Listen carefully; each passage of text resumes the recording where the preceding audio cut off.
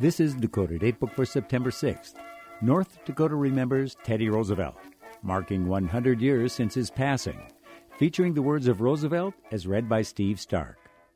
Some 30,000 citizens of every age jammed their way into Fargo's Island Park to welcome and celebrate the Medora president this week in September of 1910. Theodore Roosevelt did not disappoint. Among those in the crowd were children with their stuffed teddy bears in tow. The freshly former president spoke as he laid the cornerstone for the Andrew Carnegie Library at Fargo College, the city's first college, now long gone, that stood above Island Park. The Fargo Forum proclaimed Roosevelt the world's foremost citizen.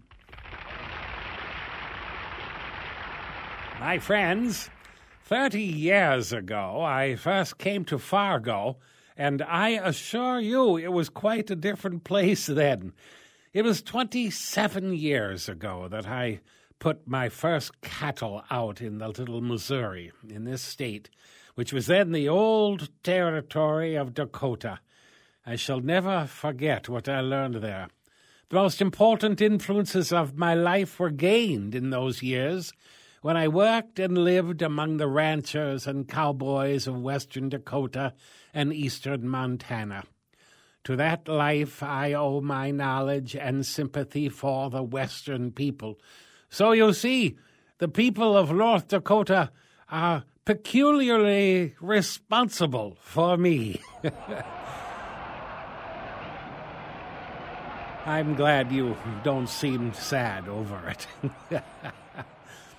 Had it not been for the years spent in North Dakota and what I learned there, I would not have been President of the United States.